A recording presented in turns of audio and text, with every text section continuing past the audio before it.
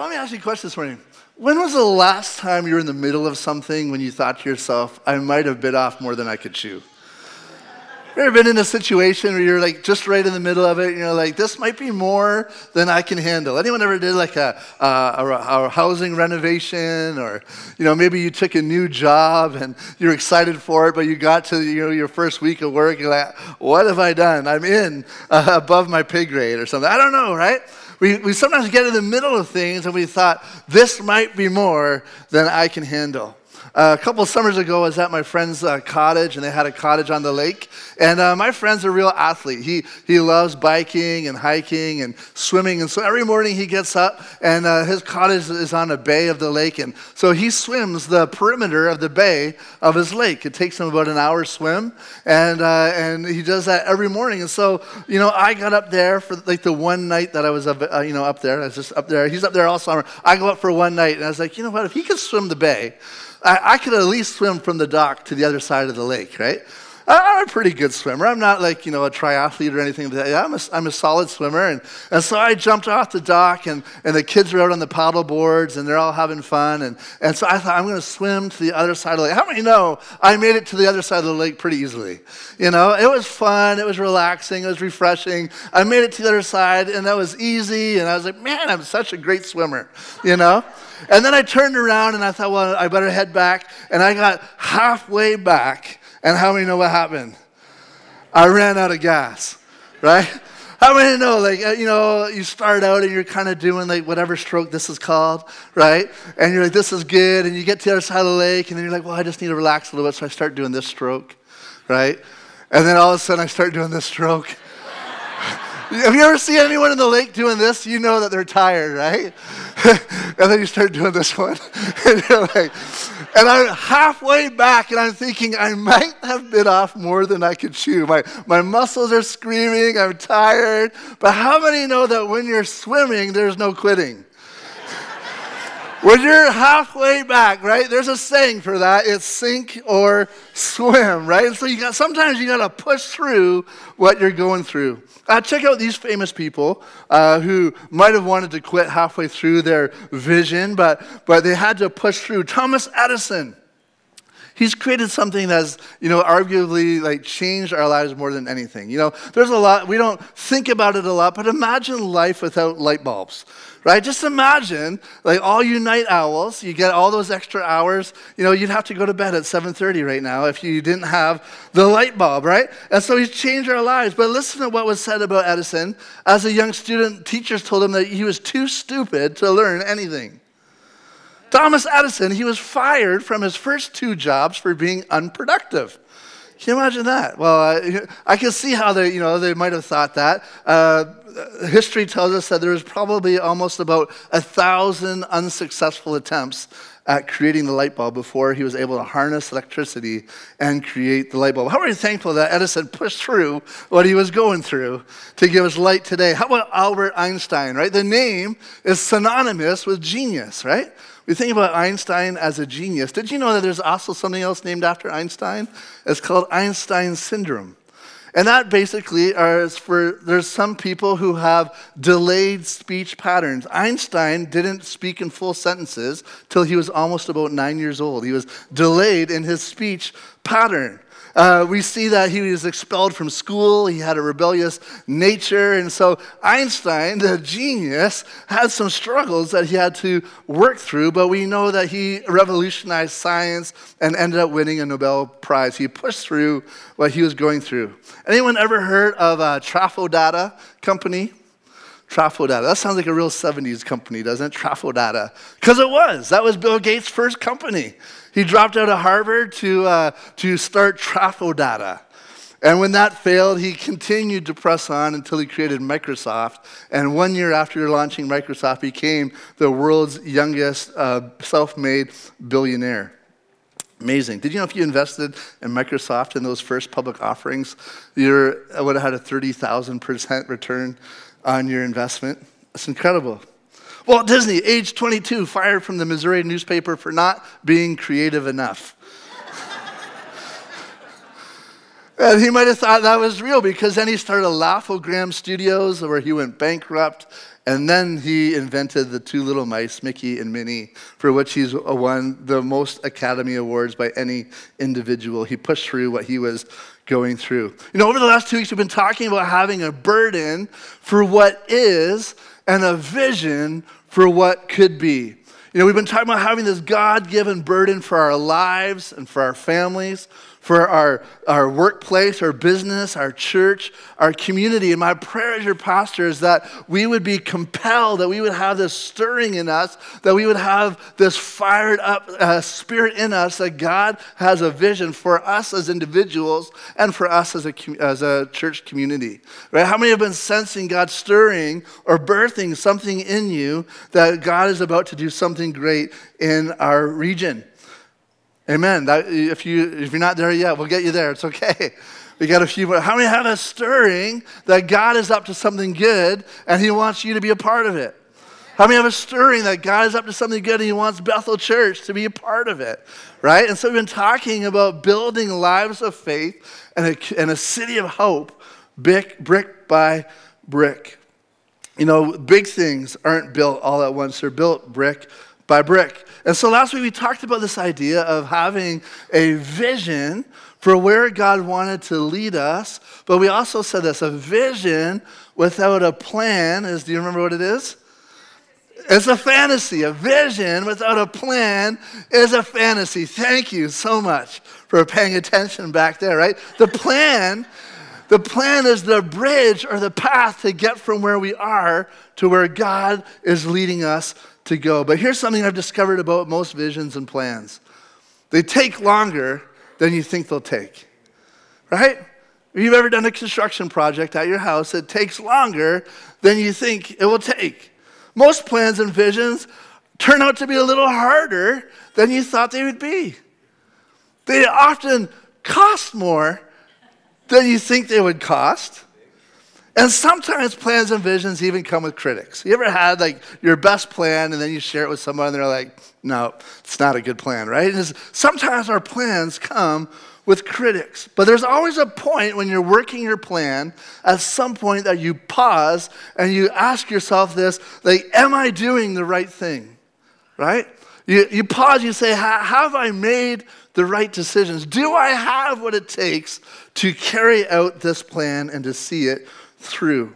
That's the reality that Nehemiah experienced as he embraced the burden that God had placed on his heart to rebuild the broken down and burned walls of Jerusalem. Throughout this series, we've been drawing on the example of Nehemiah's life and his leadership for inspiration to how to live and how to lead our own lives with a God-given vision for our lives. We want to build lives of faith and a city of hope, brick by brick. Will you say that with me? Say brick by brick. Brick by brick. We've talked about having a burden. We've talked about having a vision. This morning I want to talk about opposition to the vision. How many love opposition? No, we don't. We don't love opposition. So last week, if you remember, we left off in chapter 2. Nehemiah had made the journey from Babylon to Jerusalem. It's about 2,700 kilometers. I was reading today, how long that would take if you walked. It would be about 60 days to walk. I thought, well, that would suck. What if you got a donkey? Did you know donkeys walk at the same pace as humans? 60 days if you had a donkey. So, I don't know, 60-day journey. When he makes the trip and he shows the king's letter of authorization to the local leaders and he begins to assess the situation. He begins to look at the condition of the walls, but while he's doing that, he's also assessing the hearts and the condition of the people of Jerusalem around him. See, Nehemiah's true burden wasn't really over the broken walls, was it? It wasn't over the brick and the mortar. It was over the broken lives of people who are living below God's calling for them.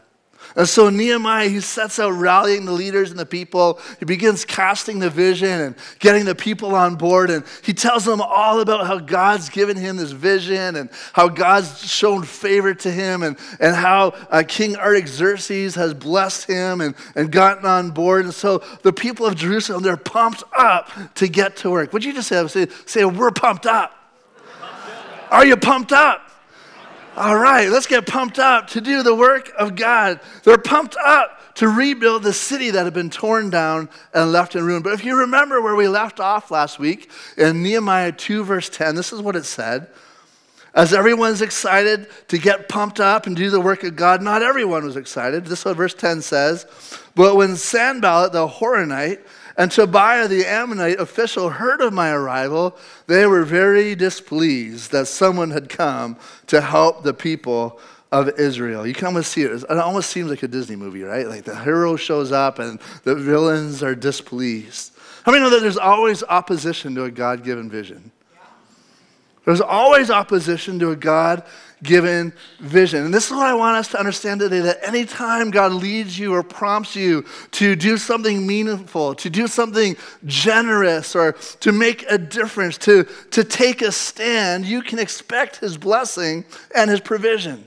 You can expect God's faithfulness in your life. But you can also expect opposition and obstacles.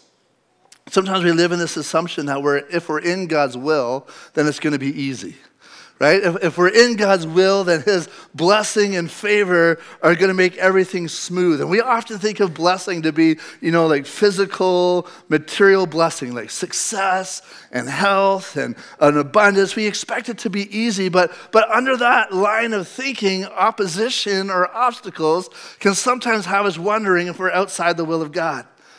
In my last pastoral assignment, I planted a multi-site church location, a church plant. And as we were in the middle of our planning, we'd spent months and months, and we cast a vision, and we rallied the people, and we purchased all of our equipment. We were going to be a set up and tear down every week church. The meeting in a school, and about 3-4 months ahead of time, I contacted the school and said, hey, we want to use your auditorium. What do you think? And they said, well, let us get back to you. And how many know they never got back to me? They didn't get back to me for a month, and so I called them. They said, well, we'll get back to you. They didn't get back to me for 2 months, so I called them. Well, we'll get back to you. They didn't call me for 3 months. So we're getting into the summer. We're launching at the end of September. I called them the week before we're about to launch our new church, and they said, well, we'll have to get back to you. I said, well, we're kind of running out of time here for you to get back to me. And so 1 week before we were supposed to launch, we didn't have any permission to meet at the school. And the location we're in, there wasn't a lot of availability for space. And so my pastor and I began to pray. And we said, what are we going to do? And we said, well, you know what? Church doesn't require a building. There's a lot of churches in the world that meet outside of a building. There are churches all over Africa that meet under trees. And we thought, you know what? We've got some trees in our city. Let's host our launch party under a tree in the park. And so we couldn't get a building, so we got a picnic permit, and we launched under a tree. 100 people showed up to our church launch under a tree in the park. And I said, thank you so much for coming to our new church location. This is amazing. I don't know where we'll be next week, so stay tuned. And so we were nomadic for the first couple of weeks until the school finally said, okay, you could use our auditorium. But how many know, right? You face obstacles and you begin to wonder, God, is this really what you want for us? Right? You begin to question, is this where you're leading us? I thought it was going to be easy. Jesus never left us with the assumption that living for him is going to be easy. He tried to prepare us for the opposite. In John 16, he says this, I've told you all of this so that in me you might have peace. Here on earth you'll have many trials and sorrows, but take heart because I've overcome the world. Jesus says, if you follow me, there's going to be some obstacles and opposition in your life. 1 Peter 5 says this, stay alert. Watch out for your great enemy, the devil. He prowls around like a roaring lion looking for someone to devour.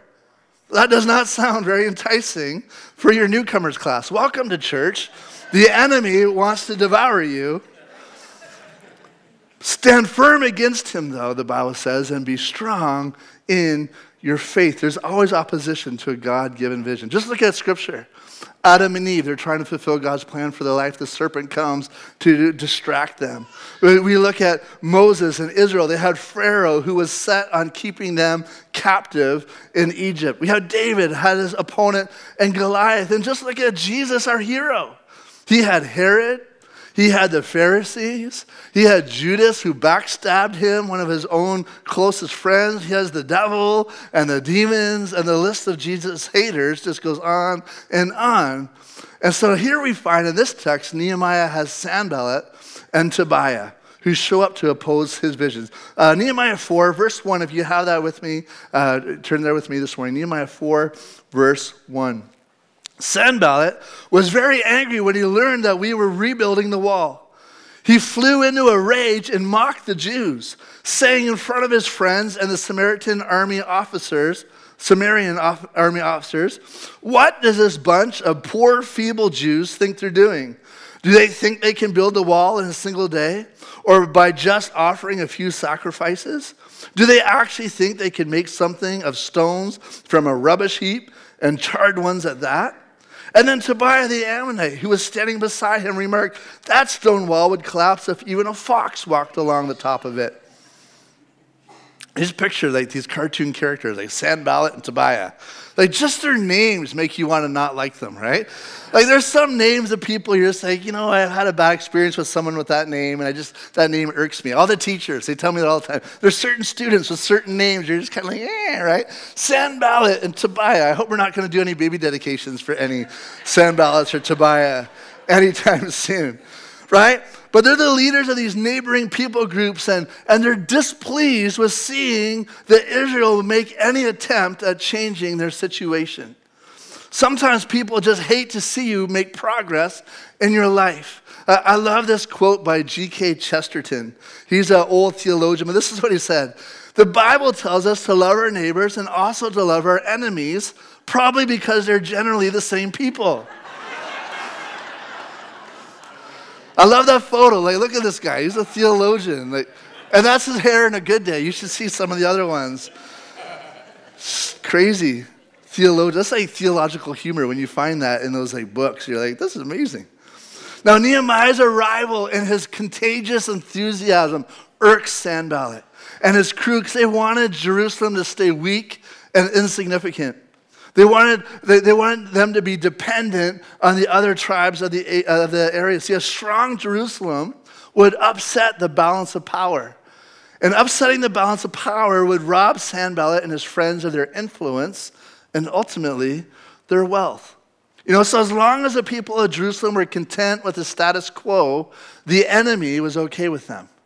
But as soon as they wanted to take steps into their calling, as soon as they began to make progress, the opposition showed up to discourage them. How many know we just read there's an enemy of your soul? And as long as you're content with the status quo of coming to church and filling a pew and making it routine and ritual, he's okay with that. Right? But as soon as you take steps into your calling, as soon as you begin to pursue God's purposes and make progress in your life, how many know you can expect opposition and obstacles? If you've experienced that, say amen. Amen. All across this room. And so Sanballat shows up, he says, what does this poor bunch of feeble Jews think they're doing? Now, we know the word feeble, we know that means weak, but in this original language, it actually has this connotation of being a flower that's been picked or cut off. It's dead. It has no life source. And so he's basically saying to them, what are these little lifeless flowers doing? Do they think it's going to be easy? Do they think they could just accomplish this task in a day? Do they think that you could just worship your way through this one? Do they think that they could make something of these mediocre building materials that's been left in this rubbish heap and the ruins of this old wall? And then Tobiah jumps in, yeah, and look at how rickety he is, right? That's my cartoon voice, right? Look how rickety it is, right? A fox on top of it would knock it down, right? And so I just picture these two guys. I don't know, Tobiah, he's like the short one. I don't know why. Sanballat, that's in my mind. There's no need for an army. He was like, this thing's so rickety, a fox is just going to knock it over. There's always opposition to a God-given vision. Some of you need more imagination as you read Scripture. And you're like just bored to tears reading Scripture because you have no imagination. Right? Here's the thing. We can expect opposition in the form of criticism. Criticism always follows vision. Why? Because vision is about the future, a preferred future. And vision is about changing the future. See, a vision sees that the future, it sees what is and what it could be. It sees what it is and it sees that there could be something more, something different. So criticism opposes vision because vision's about change. How many know that a lot of people love change until something changes, right? We want to see a change in our finance until our budget changes, right? We want to see a change in our health until our diet changes. All the men, right? Your wife's like, let's get you healthy. You're like, yeah, let's do it, right? Kale, I don't know what kale, what is that about, right? Sometimes people want to see their church grow, but they don't want to see their church change, right? Our church, you've done so well at being flexible as God's led and made changes to see our church grow. It's an amazing thing. But here's the thing, criticism is often an attempt at control by maintaining the things the same. It's really what criticism is often trying to do. Let's not upset the status quo. Let's keep things the same because then I can control it. I know what to expect. Did you know that researchers have discovered that we have a bias towards things staying the same? We love knowing what to expect. And when we know what to expect, we feel like we're in control. But when we don't know what to expect, then we feel out of control. We get anxiety. Researchers actually have shown that we prefer predictable outcomes. And during their test, they showed that people would prefer a negative, predictable outcome as opposed to an unknown outcome. People would actually would rather something be a negative outcome than not knowing how it will turn out in the end because it creates anxiety not knowing how things are going to go. Well, listen to what Nehemiah, his critics are saying. They're saying, who do you think you are? You are losers. You don't have what it takes. Your resources aren't enough, and you're probably going to fail. You're stupid. Your idea is stupid. You should just quit right now. You can just picture these guys, right? Now check out Nehemiah's response to his haters. There's none. Nothing. He doesn't say anything to them. Nehemiah's response is I'm just going to keep working the plan. He doesn't respond. He doesn't answer. He doesn't defend himself. He doesn't defend the vision. How many know that you're rarely going to convert your critics, right? You're going to rarely convince them with your response. And so Nehemiah, he ignores the haters and he stays focused on working the plan. Now, here's the thing we got to know, though. Not every unfavorable, feedback is criticism against you, right? Sometimes there's criticism and then there's sometimes critique. Right? I think criticism is kind of like this personal attack. Like, you're stupid, your idea is stupid, you should just quit right now, right? It's vague. This isn't going to work just because. Like, I can just tell it's not going to work, right? But a critique is like, I actually care for you. Let me tell you the aspects of your plan that I think could use change. I believe in you, but here's some things to consider. Not every unfavorable feedback is criticism, right? But we have to know the difference. But here's the thing. We become paralyzed by opposition when we give more weight to our critics than we do to our calling. Right? When we give more weight to what the critics are saying about it. When we face criticism, even when we hear it, we got to measure that against, but what do I know God's put in my heart to do? Nehemiah, he can't control what people says about him, so he doesn't engage. But what he does do is he prays. Have you ever noticed how often Nehemiah prays in this story we read so far? He prayed for a burden, then he prayed for an opportunity to talk to the king, then he prayed for favor from the king. Here he is. He's praying now when he's facing opposition. And I'm going to warn you, you're probably going to like Nehemiah's prayer. You'll like it. It's raw. It's real. It's authentic. He's not talking to his critics, but he's talking to God about his critics, right? But I just got to warn you. Jesus taught us to pray a little differently than Nehemiah did. And to Nehemiah's defense, he was praying pre-Jesus, pre-Sermon on the Mount. But listen to his prayer in verse 4. Then I prayed, hear us, O God, for we are being mocked. May their scoffing fall back on their own heads, and may they themselves become captives in a foreign land. Do not ignore their guilt. Do not blot out their sins, for they have provoked you to anger here in front of the builders, right? That's it. Nehemiah's like, I'm not talking to them, but God, let me just unload all my frustration about them to you. He addresses this distraction through prayer. Prayer readjusts our focus, and it regains our perspective. That's what prayer really does for us in the moment. You know, we always have to make prayer our first response and not our last resort, because prayer refocuses our perspective, and it readjusts, it recalibrates us towards what God's called us to do, right? Have you ever faced an obstacle so big that seems so insurmountable at the time, but then you gain some perspective and it wasn't as big as you thought it was? Have you ever noticed that like last year's problems aren't this year's problems? Last month's problems aren't this month's problems. Last week's problems aren't this week's problems. We find a way of moving through our problems. The things that we think are so insurmountable are things that we actually are able to work through. But sometimes we need perspective to see it for what it is. Prayer shouldn't be our first response. It should be our first response, not our last response, because prayer is a spiritual response. The Bible tells us that our opposition and the obstacles are actually spiritual in nature. 2 Corinthians 6:11 says, we're not fighting against flesh and blood enemies, but against evil rulers and authorities in the unseen world, against mighty powers in this dark world, and against evil spirits in the heavenly places. How do you know if you're working in your own strength or in God's strength? Well, did you start with prayer, or are you ending up in prayer as a last resort? If you haven't started in prayer, you're in your own strength. But when you start out and say, God, everything I do is spiritual in nature. That I know there's people opposing me, but I know it's really the enemy who's attacking the plans of God for my life. Let me start in the spirit and move on from there. And so Nehemiah, he unloads his frustration, his hurt, his pain to God, and he keeps working to fulfill this vision. And now the people are really starting to make progress. Verse 6. Says, at last the wall was completed to half its height around the entire city, for the people had worked with enthusiasm.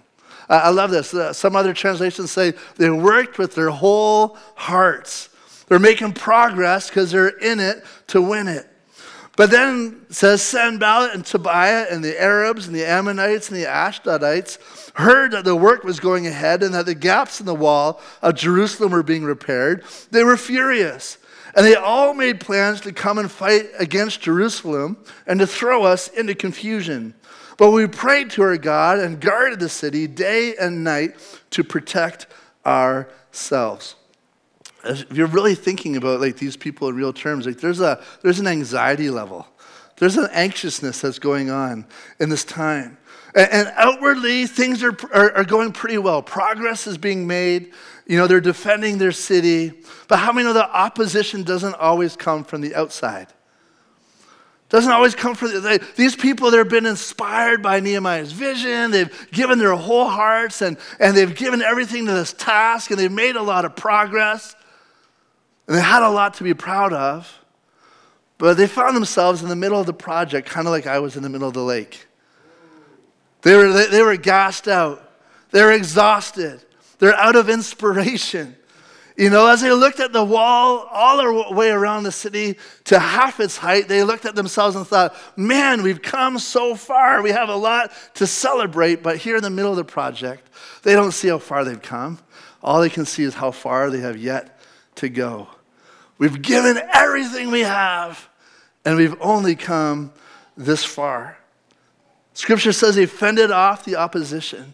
They had fended off the enemy's criticism. Now they're facing something closer to home. It was the opposition in the form of discouragement. Verse 10 says, the people of Judah began to complain. The workers are getting tired, and there's so much rubble to be moved. We'll never be able to build the wall by ourselves. Friends, this isn't the enemy talking. These are the teammates. These are the friends and the family. And they're starting to voice their concerns. Who do we think we are? We don't have what it takes. There's too much work, and we're probably going to fail anyways. We were stupid to think we could pull this off. Our critics were right. We might as well just quit right now. These people are beyond frustrated To me, frustration is like frustration is something that you could deal with out here. Like it's irksome, but I can deal with it. But frustration that becomes internalized is discouragement. Rick Warren talks about 4 contributors to discouragement. He talks about fatigue. Fatigue leads to discouragement. When I've given everything I have and I haven't seen the end result I looked for, I get tired. How many know tiredness? You're not yourself when you're tired. Sometimes a spiritual thing for you to do is to have a nap. This afternoon, you need to go home and do something spiritual and have a rest. Fatigue leads to discouragement. So does frustration. They're like, look at all this mess that we were working in, right? It's this rubble everywhere. How do we begin to make progress when we are surrounded by so much mess and clutter? Some of our lives are so cluttered, right? We don't take the time to clean our life, that we are so frustrated by the clutter of our life. The third thing is perceived failure. This isn't going as fast as I thought. This is much harder than I thought. This is much costlier than I thought. I think that we've failed in the plan. Well, Rick Warren says, if you failed in the plan, just make a new plan. That's how you move past it. The fourth thing is fear. Fear of criticism, fear of failure. There's some people that actually fear that they don't deserve to succeed, right? And it leads to this discouragement. Rick Warren, he says, you don't have to stay stuck in discouragement, but pray and ask God to identify the reason for it, and then start to move forward in confidence. Don't get stuck. Figure out, God, am I just tired? Do I just need a nap and a snack and I can keep going? Right? Am I just like fatigued? Do I just need to get some clutter cleaned up in my life to move forward? Well, the people of God move forward. Verse 11, it says, meanwhile, our enemies were saying before they know what's happening, we'll swoop down on them and kill them and end their work. And the Jews who lived near the enemy came and told us again and again, they will come from all directions and attack us. And so I placed armed guards behind the lowest parts of the wall in the exposed areas. I stationed the people to stand guard by families, armed with swords and spears and bows. And then as I looked over the situation, I called together the nobles and the rest of the people and said this to them, don't be afraid of the enemy. Remember the Lord who was great and glorious, and fight for your brothers, your sons, your daughters, your wives, and your homes. He's saying, don't focus on your fears or you'll be overwhelmed, but focus on God and his goodness, and you'll find peace. He's talking to the people who knew the story of Gideon. Remember Gideon and his 300 men who conquered the enemy without even a weapon. With only, remember him. Remember David with his sling, who conquered Goliath in these unexpected moments. He's trying to say, the fuel for your future is God's faithfulness in the past. He's saying to them, remember what God has done and let that fuel your faith for what God has to do. He says, you guys are involved in a great work. You're a great people. This is a great city. We're serving a great God. Let's get back on the wall and let's continue to do what God's called us to do. He says, you might not see it. In the next passage, he says, the people are spread out all around this. You can't see all that. You might feel like you're the only one or that we're few, but all around the city, there's people just like us working together. You're a part of something bigger than yourselves. Church, we're a part of something bigger than just ourselves. There's churches all across Penticton this morning gathering, worshiping God together with a vision to see a city of hope built in this region. We're part of the church across Canada, across this world. I believe that the local church is the power and the purpose of God to bring his light and change to this world. And we're part of something much bigger than ourselves. I know when you go to work tomorrow, you're going to think, I'm the only Christian in my office. Well, you're one there. But there's a ton of us all around bringing the light and the life of Jesus. Let's continue to remind ourselves how great God is and get back to work with the vision he's given to us. Verse 15, we'll wrap up with this in just a moment. When our enemies heard that we knew of their plans and that God had frustrated them, we all returned to our work on the wall. But then on, only half the men worked, while the other half stood guard with spears and shields, bows and coats of mail. The leaders stationed themselves behind the people of Judah who were building the wall. The laborers carried on their work with one hand supporting their load and one hand holding a weapon. I just picture them like a trowel in one hand and a sword in the other. let's get to work. Church, that's what the kingdom of God is. It's about building brick by brick and fighting battle by battle. Brick by brick and battle by battle. That's how we build the kingdom of God. See, we face criticism from the outside. We face discouragement from the inside. But Nehemiah says, let's just keep encouraging ourselves on who the Lord is and what he's called us to do. I'm going to invite you to stand this morning. And I don't know what you've been going through. I don't know what the vision that God is giving you for your life. Maybe you're here and you say, you know what, the spiritual vision God's given to me is to rebuild my marriage. And you're saying, I have this vision, this God-given vision to rebuild my marriage. Maybe you're here and you're saying, I'm trying to build a family who follows Jesus. And you're saying, you know, brick by brick and battle by battle, I want to be a family who follows Jesus. Maybe you're here and you're saying, the vision God's given me is to be free from addiction. And I've made some big progress, and I'm halfway there, but I can see what's in front of me, and I know that there's still a big battle ahead, brick by brick, battle by battle. Lord, as we look at our community and we look at our society that we live in, we know as a church that we're outliers in our beliefs, outliers in what we believe about God and in his created humanity. And sometimes we need to stand up and take a stand for what we know is true. And that happens brick by brick and battle by battle. And we can't be discouraged by criticism. We can't be discouraged by what's going on in our hearts. We got to continue to feed our hearts and our minds, feed our faith with the goodness of God. Amen? And so Jesus, today, Lord, we come before you. God, your creation, your children, your servants. God, we want to have a God-given vision, a vision for our life. A life of purpose and meaning beyond ourselves and beyond this time. Lord, we want something that lasts for eternity. Lord, we want to live our lives for you completely. God, we want a life of purpose. God, we want to have families serving you. God, we want our businesses and our jobs to be a way of glorifying you. God, we want our church to be a light and our beacon in this community, a beacon of hope, beacon of salvation.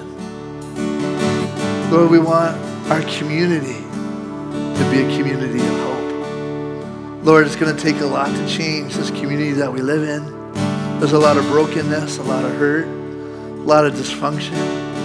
God, it's not going to happen overnight, but brick by brick, I pray, Lord, for our church to be able to come alongside the people that we love and care for, your people, our community.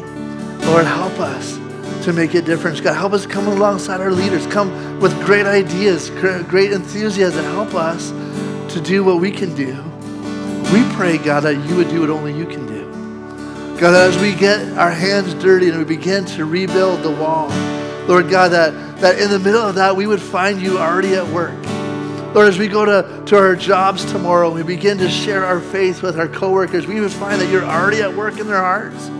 Already at work in them, causing them to question and to think about the things of God. Lord, we pray as we reach out with boldness and courage to make a difference in the families through the food pantry, whatever it is, God, whatever the journey takes us, God, that you would have already gone ahead into it. And Lord, that we would just be coming along behind you and beside you, being your hands and your feet where you're already at work by your Holy Spirit. I pray for the person that's discouraged today. God, whether it's been the criticism of others, maybe they grew up hearing criticism all their life that's caused them to question who they are and what their value is to your plans and purposes. God, I pray that they would just begin to focus on who you say they are. God, that they are loved, that they are chosen, that they are redeemed. God, I pray for the person in addiction today, fighting for sobriety. God, Lord, you have set them free. Lord, I pray that you would help them to walk in that freedom, help them to choose that freedom. God, that you would begin to heal their body and their mind, Lord God, to experience that transformation in all of its fullness and wholeness, we pray. God, I pray for the family that's in the middle.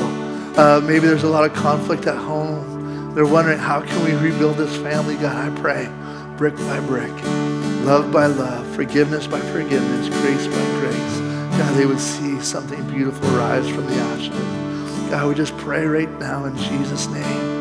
that in this place there would be lives transformed by the goodness of God. And as we go from this place with that testimony this week, we would see others that we can share that same hope and joy and peace that we found. Lord, we love you, Jesus. We love you. In your name we pray.